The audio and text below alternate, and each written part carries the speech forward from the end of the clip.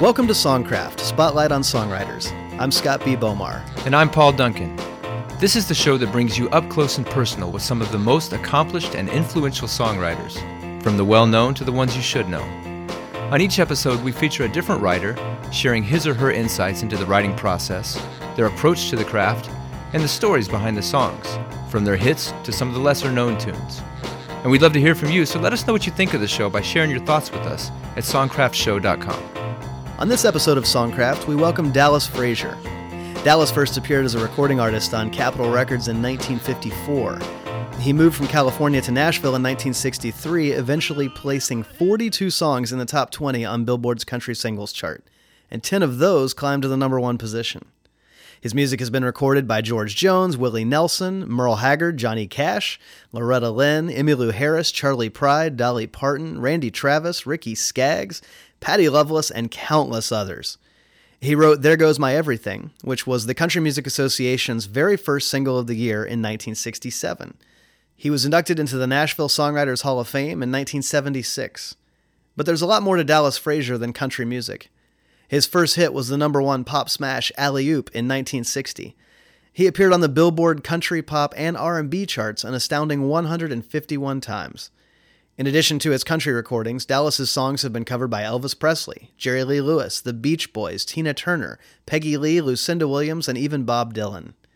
He has won BMI Performance Awards for more than 20 of his songs, including 14 Karat Mind, If My Heart Had Windows, What's Your Mama's Name, Child, and Elvira. As a solo artist, Dallas did several albums of his own, and in fact, one lucky listener will have the opportunity to win a Dallas Frazier CD that was released on Raven Records that compiles his two albums, Elvira and Tell It Like It Is. To enter to win, go to our website at songcraftshow.com and sign up for our mailing list. Every new sign-up on our mailing list this month will be entered to win, and we'll announce the winner on our website, songcraftshow.com, in the news section at the end of this month. But right now, I want to welcome our guest, Dallas Frazier, who joins us from his home outside of Nashville, Tennessee. Dallas, thanks for joining us today. Hey, thank you, Scott. And thank you, Paul. Okay, so let's start right at the beginning, Dallas. You were born in Oklahoma in 1939, but moved to Central California when you were still a child. What brought your family out west? Well, we were part of the Grapes of Wrath thing that was happening then. A lot of people left Oklahoma because of the Dust Bowl and went to California to get work. And we didn't have the Dust Bowl in our part of Oklahoma, but there was a terrible depression there, you know, and the work wasn't plentiful. So my dad and the family picked up and moved out of Oklahoma during World War II, right at the tail end, because he was in the Navy in World War II. But anyway, we went to California hearing about all the work that was out there, all the fruit picking, cotton picking, and all that stuff. Dallas, one of my favorites of your songs is California Cotton Fields. And it's not a song that was a big hit, but it is one that has been covered by several people, including Graham Parsons and Merle Haggard. And it deals with some of those Dust Bowl era migration themes like we were talking about. My drifting memory goes back to the spring of 43, when I was just a child in Mama's arms.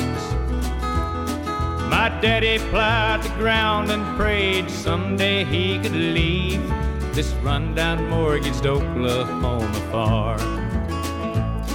And then one night I heard my daddy saying to my mama that he'd finally saved enough to go.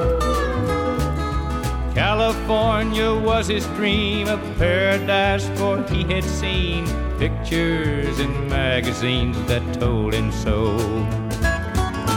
California cotton fields, where labor camps were filled with worried men with broken dreams. California cotton fields, as close to wealth as Daddy ever came. Well, I tell you what, that song has a lot of my biography in it. And I lived in labor camps and picked cotton when I was a kid, and we were poor people and had a hard time. If moving to California, you'd think, well, everybody's got indoor bathrooms in California. Well, my experience as a kid, we all had outdoor bathrooms, and and old wood stoves and things like that. And but the labor camps and the cotton fields and all of that, that's very much a part of my life and very much part of my writing. You mentioned how it's a part of your writing. We've seen how the narrative of your life influenced that song in particular, but how did the way that you grew up, how did that shape who you became as a writer and the way you approached your career? There's so many songs I would not have written had it not been for hard times and other experiences as well, you know. But there was so much to that. It put a work ethic in me, and consequently, you know, I've never really. I'm a car bug. I've blowed a lot of money on cars, but I was too conservative to ever buy a big house or something like that. I was just afraid of debt, you know, because I was raised up like that, being afraid of it. Right. Well, Dallas, there was a well-known dance hall in Bakersfield, California, near that area where you were growing up, called the Rainbow Gardens. And that's the place where I know Merle Haggard met his real hero, Lefty Frizzell. And it's a place where a good bit of the history that we've come to call the Bakersfield Sound originally unfolded. And I understand that you won a talent contest there when you were a kid in the early 1950s, which proved to be the start of your career in entertainment, really. So tell us a little bit about that. Well, It was at the Rainbow Gardens, and Ferlin Husky, he was working as Terry Preston at that time, and he had a band there, and he had a contest, and I heard about it on the radio, and I talked my dad into taking me. But anyway, long story short, I won the contest, and Ferlin offered me a job. He said, "I'd like for you to come and work for me, Dallas." And he said, and then eventually he said, "Could you move in with me?" And said, and do a little traveling with me and this and that. But anyway, I did. My folks let me do that, and so that was my start. And he introduced me to Ken Nelson of Capitol Records, and what eventually a couple of years after that, he signed me when I was 14 years old. So how old were you when you moved in with Ferlin? I was 12. And you actually had a fairly notable roommate at that time, right? I did. I don't know how you heard about that, but I did. Tommy Collins was living with him. Yeah, you know, not everybody knows the name Tommy Collins today, but he was a recording artist on Capitol Records in the 50s. And as a songwriter, Buck Owens did an entire album of Tommy's songs. Tommy wrote If You Ain't Lovin', You Ain't Livin', which was, of course, a big hit for Farron Young and later for George Strait. He also wrote Carolyn and The Roots of My Raising for Merle Haggard, and is really a guy that's considered a songwriter's songwriter. That's right. And Tommy and I, we shared a bedroom, and we started learning the trade under the tutelage of I should say, of Ferlin Husky and Simon Crumb. Right.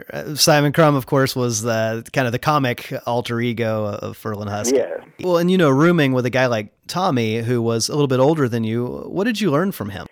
My first guitar chord, that I remember learning that from him, and I learned a lot of things. Tommy was kind of a philosophical guy, and you know he's very dramatic in his writing, and I learned a lot about writing just being around him. You know, we'd talk about songs and music, and he was a good mentor for me. Now, what can you tell us about the first song that you ever wrote?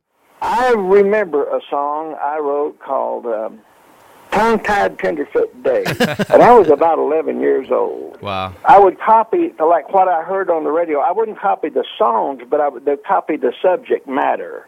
And I remember when I was 11 years old, I wrote this song that says, Tongue-Tied Tenderfoot Dave, wish I could go in a bar and drink my fill without taking one of them headache pills.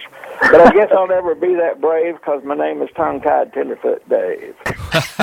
Well, that's pretty good, Dallas. Well, they didn't beat my door down for it, but I did mail it off to some people, probably in L.A. or New York, and they said, send us some money and we'll publish it for you. Right. One of those scams. But, Dallas, you know, even listening to the title of that song, it sounds like you knew what you were doing. I mean, at the age of 11, you had alliteration there with the 3 T's, tongue-tied tenderfoot. I mean, it's like you just had a natural knack for this. I did, and I don't know where it came from. My folks weren't into music, but but I concentrated on that, and I knew I used it a lot. I didn't even know the term alliteration. I'd never even heard that, but I knew that it sounded good when I did it, and I used a lot of that throughout my career. Yeah. Well, being in Bakersfield and obviously living with Ferlin and Tommy Collins, you were very much immersed in country music. And I know that you were singing on a lot of the regional country music TV shows in Bakersfield and Los Angeles. But aside from country, what were some of your other musical influences? Well, I started playing trumpet in the fifth grade, and I got interested in the blues and especially New Orleans stuff, Dixieland. And I just really got absorbed with that stuff, and I loved it. And I've never been one that I just have to be in some category. I resent that being pushed into one category, and you can't break out. I like Pavarotti. I think he's got one of the greatest voices ever.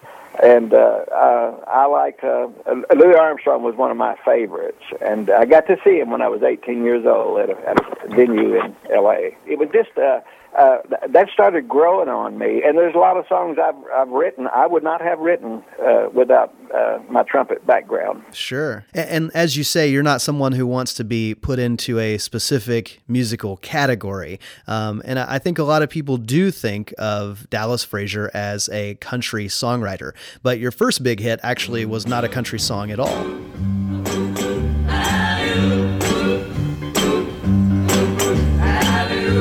The toughest man there is alive, wearing clothes from a wildcat's hide. He's the king of the jungle jive. Look at that caveman go. Well, that was, of course, Alley-Oop, which was a hit for the Hollywood Argyles in 1960. Dallas, tell us a little bit about how you came to write that song. I was working at a cotton gin in Pond, California. And my stepdad was a ginner, and I just started kind of riffing one day. I just was, I got to thinking about the cartoon character Alley-Oop, And then before you know it, I was just going oop, oop, and I was working in a cotton trailer on what you call a suction pipe that sucks the cotton out of the trailer. But anyway, long story short, I would just, I started just kind of fooling around like a songwriter does with something. And before you know it, I had me like a little chorus, And then from there, it just came together. I constantly, during those times, I was thinking songwriting all the time, and I did throughout my career. And a lot of times, I'm still doing that. Yeah. I don't write a lot of it down, but I'm still doing it. Right. It just came to me. Yeah. Well, the Hollywood Argyles was not really a band per se, so much as a studio creation. So, tell us a little bit about how that record actually came about. Well, I met Gary Paxton in Los Angeles. I'd written a song a while before I met him, but anyway, I met him, and he was recording. I said, "Hey, Gary, I got something. I got something for you." Right, and for those who don't know, Gary Paxton was half of the duo Skip and Flip, and he went on to produce a bunch of records for the Association and Tommy Roe, and probably the Monster Mash is the best known record that he's associated with. How did you actually meet Gary? There was a service station right next to Podler's studio. Just a bunch of kids, musician kids that hung out there. But anyway, some of it's a little bit foggy to me, but I did. After I met him, we went into the studio and I played the song for him, and he loved it. He just loved it, and he cut it probably within 2 or 3 weeks, and he put it out, and it was just, overnight it was probably one of the fastest hits I've never had anything like it. I've never had anything like it that just hit the charts like that. It went straight up to number one, didn't it? Oh yeah, it was just. It was what we call a monster back in those days. Right. Yeah. And of course, the Hollywood Argyles version of Alley-Oop went to number one, as Paul mentioned, in 1960. But there was also a recording by Dante and the Evergreens that hit number 15, and there was even a version by a group called the Dinosaurs that I believe hit somewhere around number 50. So this is your very first hit record as a songwriter, and you're on the same Billboard chart 3 times simultaneously with the exact same song. In the same Billboard, yeah. The same weekly issue of the Billboard, yeah. And I've never done it since. Wow. Well, you were talking a second ago about you were thinking about songs all the time. You were thinking about writing, and here you are ruling the Billboard chart all of a sudden with one song. I mean, just thinking about your career and your future, what was going through your mind at this point? Well, I tell you, it might seem complicated, but I'm just going to put it as simple as I can.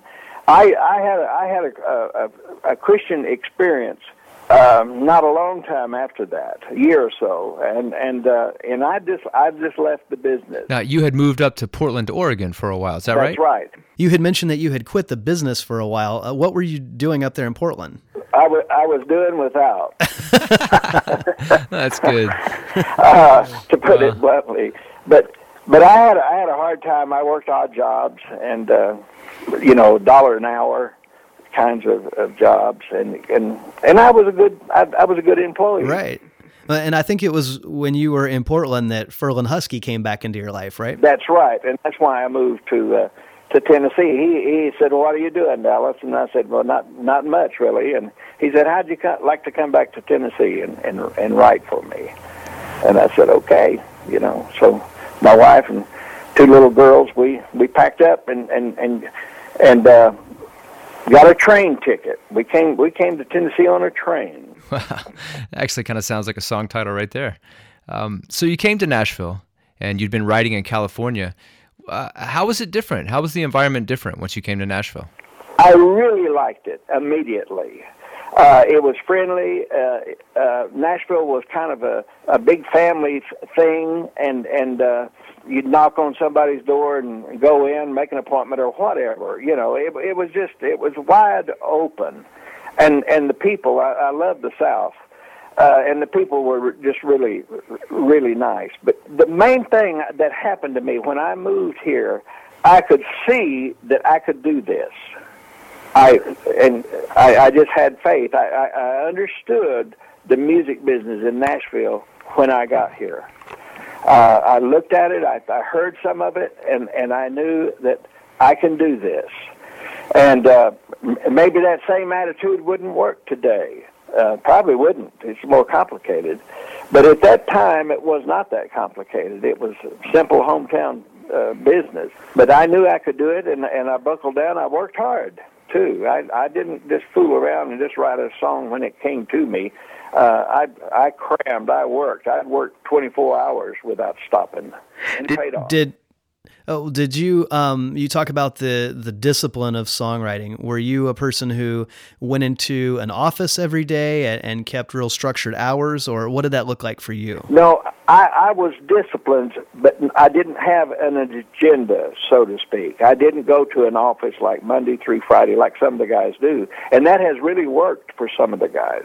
But I would take off in a car and just ride the country roads, and look at old houses and trees, and go down on a creek bank and sit there and think with a notebook, and then I'd gather up my ideas, and then I'd go home and I'd just hole up with my old upright piano and stay there until I got them. Well, it's kind of like we said before. It's like we're seeing that Dust Bowl, Oklahoma, Depression-era work ethic showing up in your songwriting and the way you approach your craft. You're right, Paul. And another thing, too, there's a lot of fear, and I'm not proud of that, but fear, that kind of fear, that pressure, like you've got to make this work. Your livelihood depends on it. Your family depends on it. And poverty was a real motivator. Wow. Well, I guess the motivation worked because you obviously did very well in Nashville, and Timber I'm Falling, which was recorded by Ferlin Husky, became your very first BMI award-winning country song in 1964. And I'd like to listen to a little of that. Timber I'm falling, true love is a calling. Timber I'm falling, in love with you. Well, timber I'm falling, true love is a calling. Timber I'm falling. Okay, now I've got to ask you, The songwriting credits on Timber I'm Falling say Ferlin Husky and Dalton Timber. Why were you credited as Dalton Timber on that song? Okay, that was Ferlin's idea. And Ferlin was a character. We don't have time to go into all his story. He was one crazy man, and I loved him. He just had a great sense of humor. But he was always giving himself, he had about 5 different names he recorded under. But he said, Dallas, he said, you ought to change your name. And I thought, well, here I'm living with him right now, so I'll let him call the shots. It was ridiculous. Right. It was just a real dumb thing. Well, you talk about moving in with Ferlin Husky when you were in Bakersfield, and then you moved to Nashville and you lived with Ferlin Husky when you were starting out there. So Ferlin was obviously a very pivotal and influential person in your life and your career. Yeah. Well, I owe a lot to him. I really do, and he always believed in me. And it paid off because he still retained half the publishing on There Goes My Everything. I think Sony has the other half. But he made all, just for the little bit of investment in me, which was less than $1,000. He, made a small fortune. Yeah, well, it sounds like he had a good eye for your talent. Yeah. Well, in 1965, you had another single on Ferlin called Money Greases the Wheels. You had a top 40 on Fair and Young that year called Nothing Left to Lose. But another of the real classic Dallas Frazier songs was also released that year. And again, it's not a country song.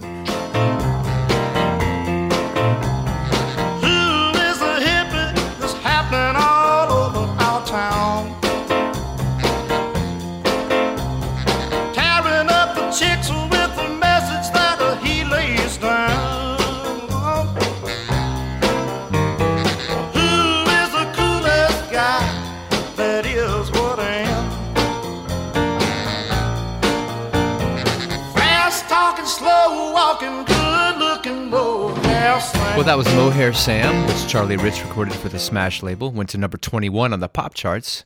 Dallas, tell us a little bit about how you wrote that song. Ray Baker, he was my publisher. He came to the house and he said, Dallas, Charlie Rich is cutting tomorrow at 10 o'clock in the morning. And he said, I told him you had something for him. And I said, well, what'd you have in mind, Ray? And he said, I don't know. He said, I figured you could come up with something. And I hit the piano. This is like 5 o'clock in the afternoon, and I hit the piano, and I'm banging away on the thing, and I just can't do it. I just can't come up with something unique or whatever. So I told Sharon, I said, I got to get up at 5 o'clock. I said, I got to hit that piano, and she gets me up, and I sit down and I start playing and playing and playing without a break. And I got that idea about Mohair Sam because Ferlin had given me an old mohair suit, and it's dark blue, and I guess that had something to do with it. But I started working on it, and it came together. Once I got the idea, it came together pretty quick. Ray came by about 9 o'clock in the morning, picked the song up. I had a little monaural Wallensack. I gave him the spool of tape. He runs down there to Mercury Records. And Charlie loved it. They cut it at 10 o'clock. Man, that is such a great story. And Mohair Sam is actually part of another one of my favorite stories about rock and roll, and it's the day that the Beatles met Elvis. And the way I heard it is that they went to Elvis's house, and kind of in the awkwardness, they just sat around, and I remember Elvis absent-mindedly just picked out the bass line on Mohair Sam while they were thinking of things to talk about. Is that right? Yeah, I've heard that story, and I thought, well, Elvis, why didn't you cut the song? He loved it so much. I think he had a jukebox, too, in his house, and he had that thing on his jukebox, And even Quincy Jones cut Mohair Sam. Wow. Had a great record on it, a single. Amazing. And it was a great thing. Huh. But anyway... I never did get to meet Elvis. I just hate that. He recorded like 5 of my songs and laid a track down that he never got his voice on. I hate that. But I would have loved to have met him, and it just worked out. I didn't get to. I talked to him on the phone once. Wow. How did that phone conversation go? It's good. He called me, and he wanted to talk. He was looking for a song And he said, in the vein of Aretha Franklin, she had Chain, Chain, Chain out at that time. And he was looking for a real bluesy thing. And he said, you think you can come up with something? And I said, well, I'll sure try. And you know what? I just didn't come up with anything I was satisfied with. He said something like chain, chain, chain. And he shouldn't have told me that, because every time I sat down to write, I'd start thinking about chain, chain, chain. Right. And I couldn't write another chain, chain. Yeah. Right. But anyway, I was grateful that he recorded what he did of mine. Right. Well, you were talking a second ago about Ray Baker. Comment a little bit about what's important when it comes to the relationship between a songwriter and their publisher. Well, Ray believed in me, for one thing, and he borrowed the money to start his company with, and at that time I was the company, you know, and I did the writing and he took care of the plugging, and he worked hard too. He pounded the streets down there. He would take my songs down and just go from one record company to the other until he got something going. And then once we got hot, you know, then the doors really started opening. Yeah, I think a lot of songwriters think about the craft and the art of songwriting, but sometimes thinking about the business side of songwriting is something that gets neglected, and it is so important for songwriters to find those people who are really going to be an advocate for them in the music industry. You know, I tell young writers, be careful about signing with huge companies, the big Exxons of the music business. Right. There's some clout there. There is some good in it, but they don't need you. They don't need you, and you can easily wind up just on the shelf someplace. Yeah. If you're working with people that are still hungry, they will get out and they'll work on your material. Now, another little gem from around this era was Gene Pitney and Melba Montgomery's duet of your song "Baby Ain't That Fine." And I bring that song up because Columbia Records just released the complete recordings that Bob Dylan did with the band in 1967, which have come to be called the Basement Tapes. And Bob actually recorded a bit of that song, although it's a rough version. He did a little bit of "Baby Ain't That Fine." I'm wondering if you've had a chance to hear that yet. I haven't heard the song. Really? I mean, his cut. Well, let's listen to some of it now. Baby, ain't that fine? Baby, ain't that fine? Baby, ain't that fine? Baby, ain't that fine? Now, I hear that Bob Dylan was a fan of your writing. Now, and I wonder, did you ever get the chance to meet him? I met him at a party at Johnny Cash's house, and Bob was Johnny's guest, and he was having a get together, and Johnny said, Bob, I want to invite some of the writers that you like, and I was one of them that Bob Dylan liked. And so anyway, I was invited. I got to meet with him and talk with him. And, you know, he mentioned that song at that time. That was probably 1969. And he told me he liked that song. Maybe he had already cut it. You mentioned Johnny Cash, and I think, you know, Johnny was really one of those guys who was responsible for championing people like Bob Dylan and Chris Christopherson, and those whose approach to writing was kind of different than what was going on in Nashville in that era. And as someone who really was right in the thick of it, can you comment a little on how Nashville was changing at that time?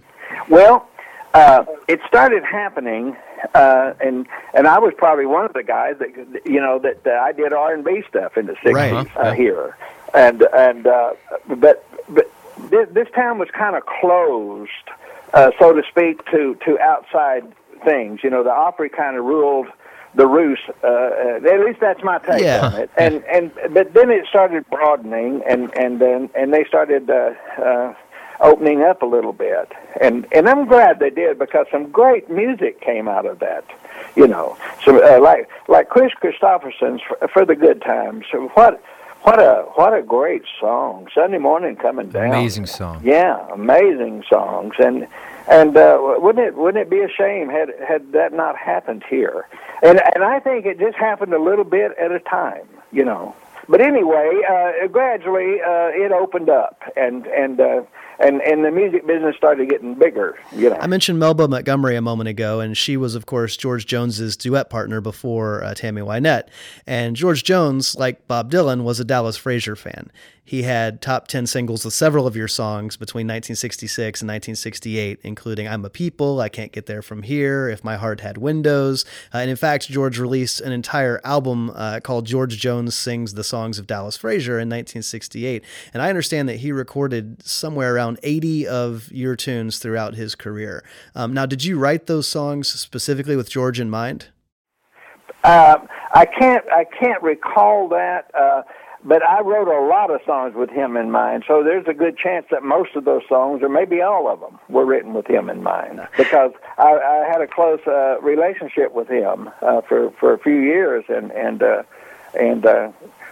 were a lot of songs just aimed at him. And I did a lot of writing like that, where I would aim at a person, just like with Connie Smith. I wrote a lot of songs especially for her. And when I think of some of the big hits that you had with Connie, I think of Ain't Had No Lovin', or If It Ain't Love, Let's Leave It Alone, or Ain't Love a Good Thing. You really seem to do well with her by writing songs with the words ain't and love in the title, and I've always wondered if that was on purpose. You know what? I never thought about it. You just brought it all to mind. I'll have to investigate that. So, Dallas, with these relationships you were building, friendships with people like George Jones and with Connie, were you able to just continue sitting down and playing them songs that you'd written? Or, being in Nashville, did you have to go the whole demo route and recording full-blown demos for these things? It was just 6 of one and half a dozen of the other, so to speak. If it required it, maybe just a guitar or piano, and if it's mailing something off, of course we'd do a demo, But, right, but sure, yeah, sure. But to answer your question, we did it both ways, And now I understand that the old way is completely gone, of singing it to somebody in person. That's unheard of now. You have to have a full-blown demo. Right. It makes me wonder if some of those guys don't have ears, supply the ears for them. Yeah. I think it's notable that you mentioned that you were friends with George Jones, and I get the sense that maybe Nashville at that time was a little bit more relationship-oriented, that songwriters and artists socialized together. And I don't know, do you think that it was sort of more personal back then? Oh, yes. Yes, it was. And even the recording, it was unheard of for an artist to not be in the studio when they were cutting their next single. But now, the artists, they cut all the tracks and everything. The artist comes in 3 months later by themselves with their entourage, and puts their voice on. But things like that, that's just... It took the family thing out of it. It took the closeness out of it. Yeah. But it was a lot more sociable. It was, because the smaller something is, the more sociable it is. And when it gets big, unfortunately, that does happen. It happens in all businesses. Yeah, I guess that's just sort of the nature of the beast sometimes. Well, Dallas, at the end of 1966, you had your first #1 country song with Jack Green's recording of There Goes My Everything, and I'd like to hear a little of that. I hear footsteps slowly walking as they gently walk across a lonely floor, and a voice is softly saying, darling, this will be goodbye forevermore. There goes my reason for living. There goes the one of my dreams. There goes my only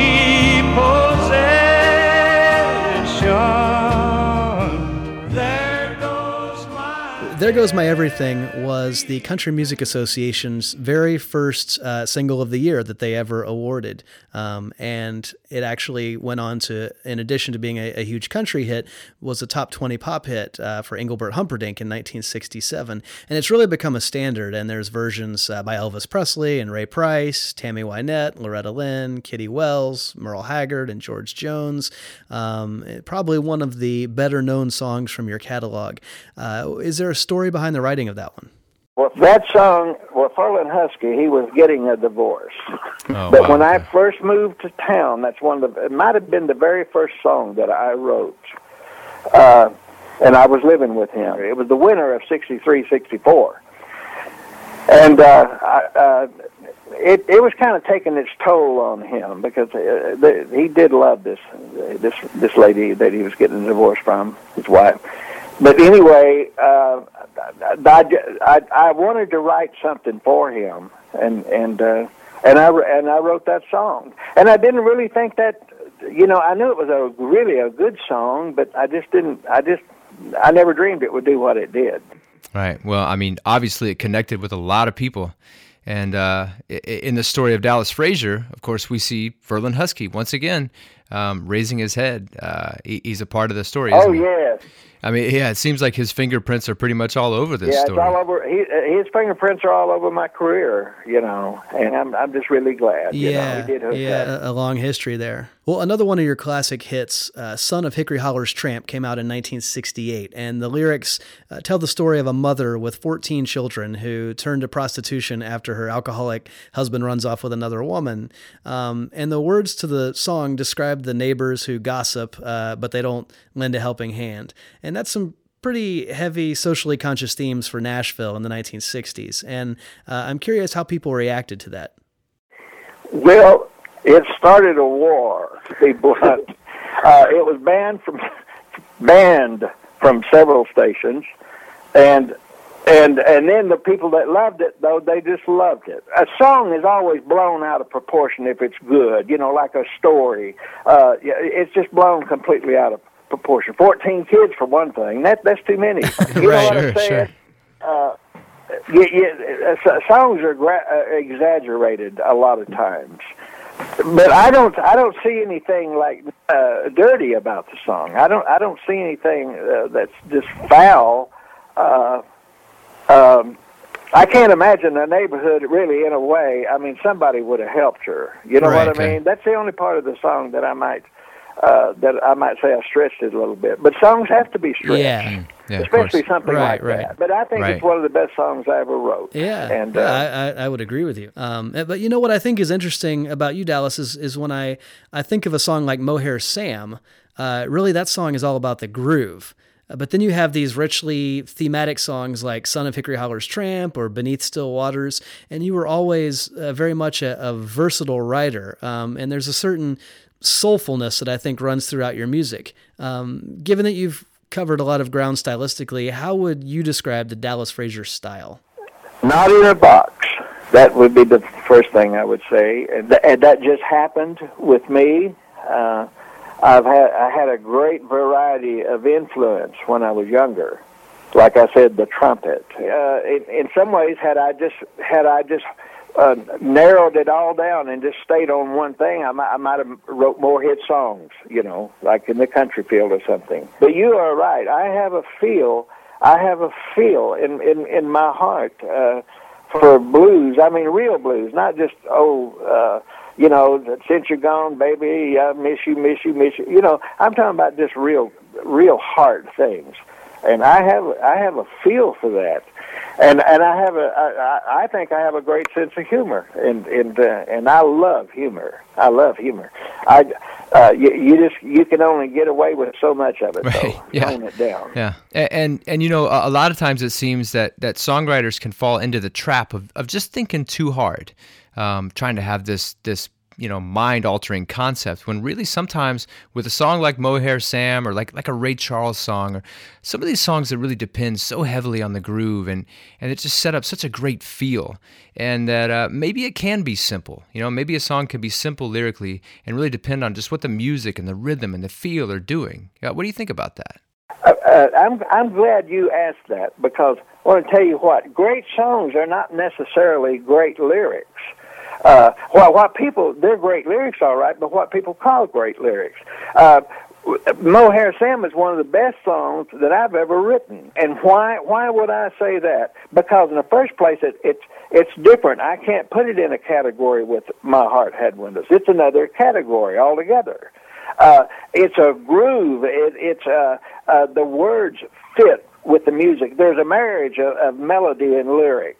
The phrasing is good, and just throwing in "what am" instead of just "what is," right, or whatever. Right, yeah. I mean, some people can just wind up just thinking too much, and instead of having some fun and just being groove oriented and letting the song just kind of happen. Yeah, and to do that, sometimes you've got to really be a good songwriter to connect, to make that kind of music on purpose. Right, exactly. If you're just lucky, that's another thing. But to make it on purpose, and another thing, just like Pretty Woman. Now, the guitar intro on Pretty Woman, you could say anything just about after you have that intro. Right. Because, I mean, intros are so important. They are powerful. They set the tempo. They set the mood. And things like that are oftentimes neglected in songwriting. But the intro on you're right. They were hooked after that. They had to listen to that absolutely. song. Now, Dallas, I know that you wrote all your early hits by yourself up until the late 1960s when you started teaming up with Doodle Owens on top 40 country hits by people like Charlie Walker and Willie Nelson and others. And then moving into, from the late 60s into the early 70s, Brenda Lee had a number 3 hit with Johnny One Time, which you and Doodle wrote together. And Charlie Pride hit number 1 with All I Have to Offer You Is Me, which you guys worked on together. And I'm curious to hear your thoughts on why you went from writing your songs by yourself to collaborating, and how you and Doodle first began collaborating together in the first place. Well, honestly, I don't know how that happened. I remember that Ray Baker said, "Hey, I'm talking to a guy named Doodle, and I want you to meet him. He's really good. You might want to work together, you know." And I was open to co-writing, but like you said, my biggest songs I wrote by myself. Although, let me say this about Doodle Owens and Whitey Schaefer, I wrote a lot with. Both of those guys are great writers in their own right. They were just really, and we got along great together. And we wrote some good songs together. But there's some things I like to write by myself, and they're personal, you know, and there's and I shared some of those ideas with that. I don't want to go into the particular songs, but I should have written. There's a few I should have written by myself, because that's they were my bio. Sure, kind of more that confessional, personally oriented style of writing. And, you know, I think that in thinking of writing by yourself versus collaborating, what are some of the pros and cons of working with a co-writer after having worked on your own for such a long time? Well, you know, when you're writing, of course, writing by yourself, you're calling the shots, you know, and it's out of your heart. You're going to use the word you want to use, and basically I did that with Doodle and Whitey. We would give and take, and a lot of times they'd have a better line or whatever, and we didn't argue over words. Okay, we worked together. We were professional enough to know when the right one came, and so. But I think sometimes co-writing can be good depending on the contacts, too, that your co-writer has. You know, sure. They bring in some connections to the table. Right, and I think that sort of, again, gets that balance between the art, the craft of songwriting, and then the business side. Yeah, well, I'll give you an example. Writing with Doodle opened up a door for me to Elvis. Right, and we talked about Elvis a few minutes before, but man, you wrote some great songs for Elvis, and especially I know Scott and I are both big fans of this era of Elvis, from Elvis in Memphis album, and True Love Travels on a Gravel Road, Wearing That Loved On Look. And actually, let's listen to a bit of Wearing That Loved On Look. I had to leave town for a little while. You said you'd be good while I'm gone. But the look in your eye done told me you told a lie. I know there's been some carrying on. Baby, you're wearing that love don't look. Shoot, shoot, shoot, shoot. Baby, you're wearing that love don't look. Wow, what a great song. I mean, I've always loved that one, Dallas. And, you know, as songwriters, we hear so much about, you know, show me, don't tell me. And you really do a great job of that in that song with these images, like the ashtrays are all full of ashes and the floor needs a touch of a mop. Always loved that one. And so you said the connection to Elvis came through Doodle. How exactly did that come about? Okay. Doodle wrote for Hill and Range. Hill and Range being the legendary publishing company that published a lot of Elvis's songs. Yeah. And Lamar Fike was the head of Hill and Range here in Nashville. Elvis was connected to Hill and Range. See, you got that? Yeah, and Lamar was kind of part of the Memphis Mafia, right? Yeah, and so Elvis was more prone to do a Hill and Range song, I think. Of course, he did what he wanted to do, but there was also there was financial connections too. So he did what made him money. But anyway, that was the door that was opened. You know, for me, when I co-wrote with Doodle, especially if it's something pop that Elvis might do, then we had a shot at Elvis hearing it. And you know, before you mentioned that you hadn't actually met Elvis, which means, of course, that you weren't at those sessions. What was it like the first time you heard playback and you heard that voice, that Elvis Presley voice on your songs? Oh, it was good. It was good. I got to admit it. You know, it was yeah. It's kind of like a arrival time. You know, bathing in arrival time.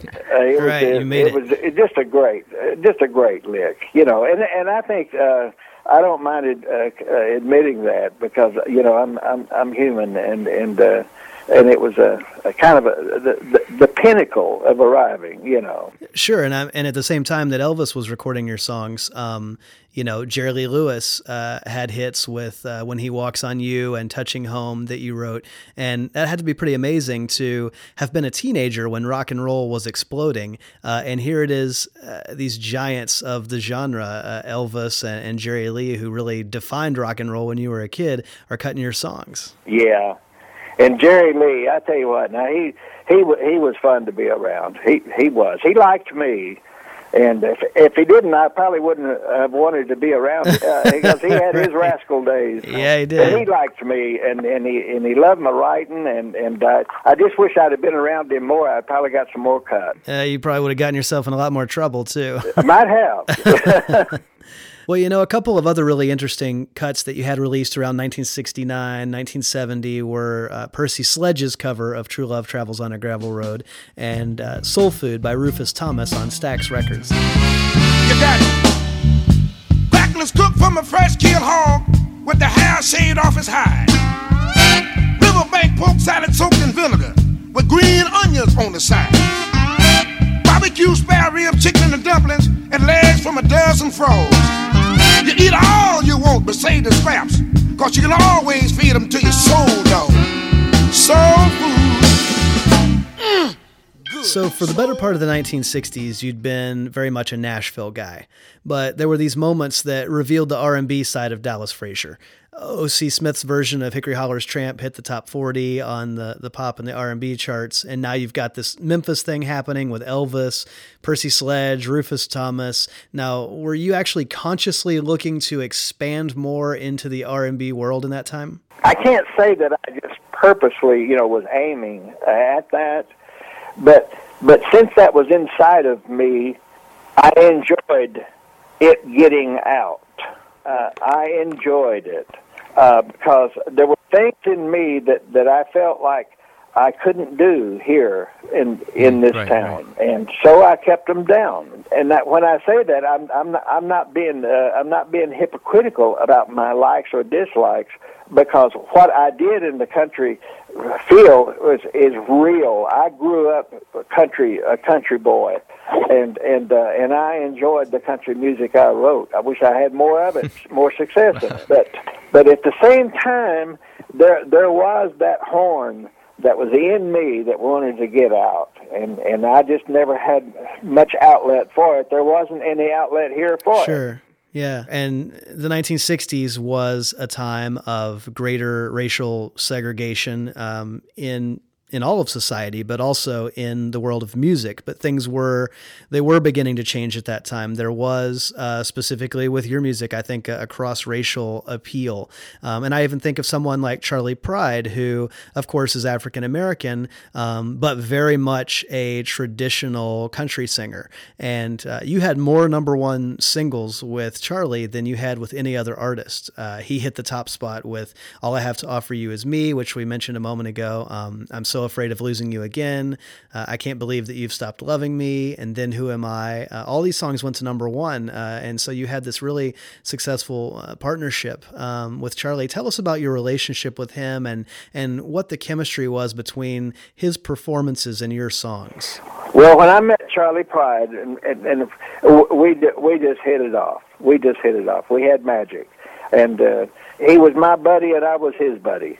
And it was always just a delight to write something for him or to aim something at him, and I just I had a good relationship with him, and I still do. I saw him just about 3 weeks ago. Now, Dallas, as the 1970s progressed, you showed no signs of slowing down.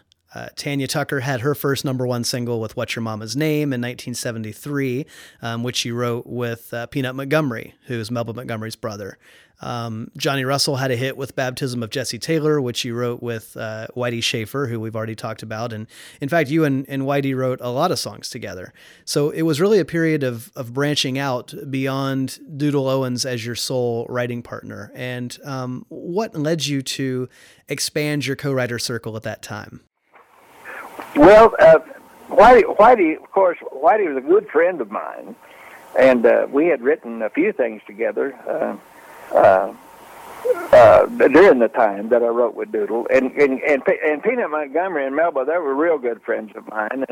And when I go down there every once in a while, I mean, I didn't have any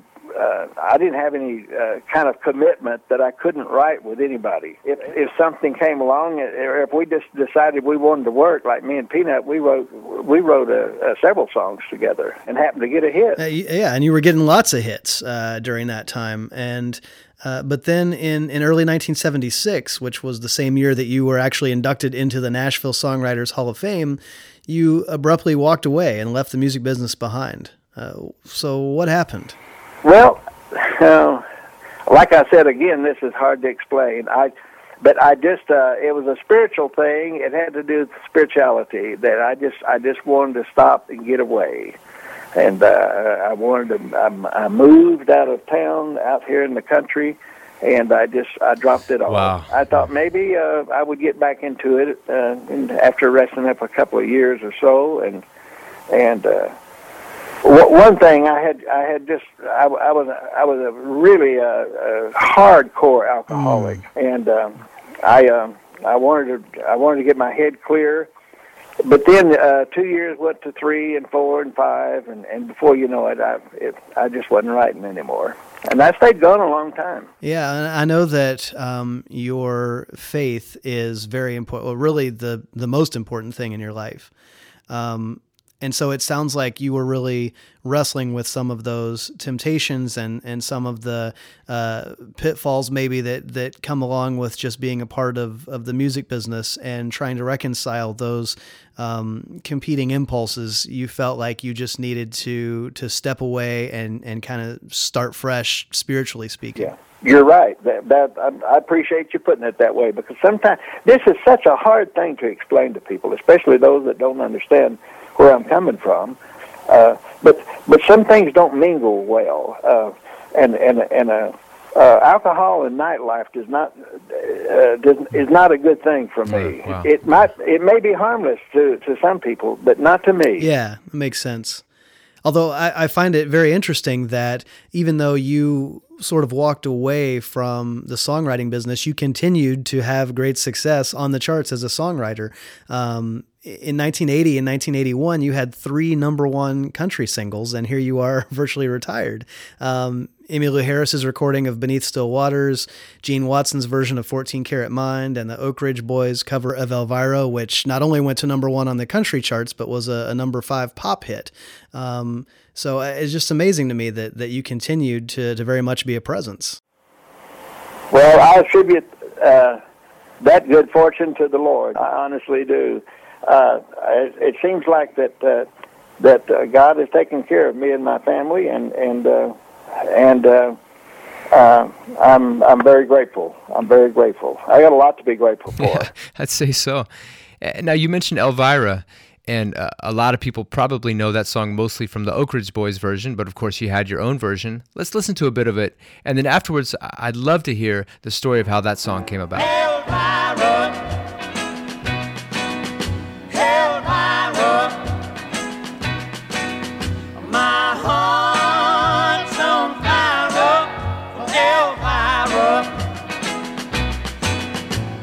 Eyes that look like a heaven and lips like a cherry. The idea came from a street sign in East Nashville, down at in a little community called Englewood, close to Englewood.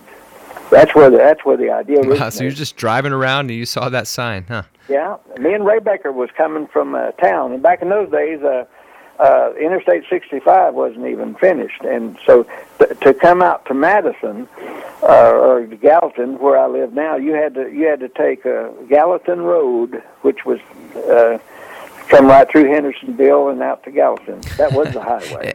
And I know in the 60s and 70s, you recorded 4 albums as Dallas Frazier, the artist, some on RCA, some on Capitol. And I'm curious to know, what are some of the differences between writing for another artist versus writing for yourself as the artist? Well, yeah, there is a difference there, because I would write things for me probably that I might not even pitch to somebody else. Well, I shouldn't say I wouldn't pitch them to somebody else, but I would write like humorous things for me.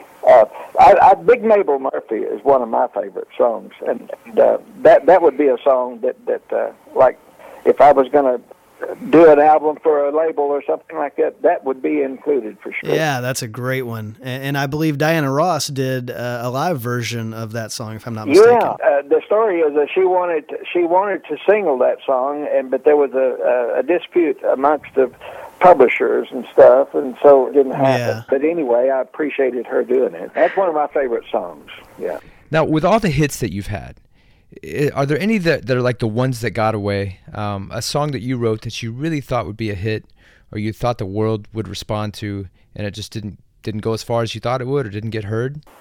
Diddle and I wrote a song called Sunshine Joe. Kenny Rogers. He put it in an album, and I just really, I just really believed in that song. Then we had songs that I had a number 1 song I wrote on a beach down in Florida and sent it up to Ray, and it was number 1 by Jack Green, called Until My Dreams Come True. Really? And I didn't even want to write it. I was on vacation. Ray called me and asked me to do it, and so I had to go rent a tape recorder, and I was ticked off about it. I was working hard. I wanted to rest. But anyway, I was glad I did it because it went to number 1. Yeah, and you never know which ones are going to wind up being the hits and which ones are not. Of course, if anybody could figure that out for sure, they'd make $1 billion, I guess. Yeah, I wish I had that ability myself. Well, Dallas, we just want to say thanks so much for spending your time with us and telling us these stories. We've had a great time. Well, thank you guys, and have a blessed day. Thanks for listening to this episode of Songcraft, Spotlight on Songwriters. What an amazing opportunity to have a great conversation with the legendary Dallas Frazier about his amazing career. If you enjoyed this episode, please go to the iTunes store and leave us a 5-star review, and perhaps a comment to let others know how much you like the show. Also, be sure to go to our website at songcraftshow.com. Sign our mailing list on the lower left-hand corner of the page so that we can let you know about upcoming episodes and all the news to keep you informed of what's happening in the world of Songcraft Spotlight on Songwriters. How many girls choose cotton dress world when they could have satins and lace and stand by her?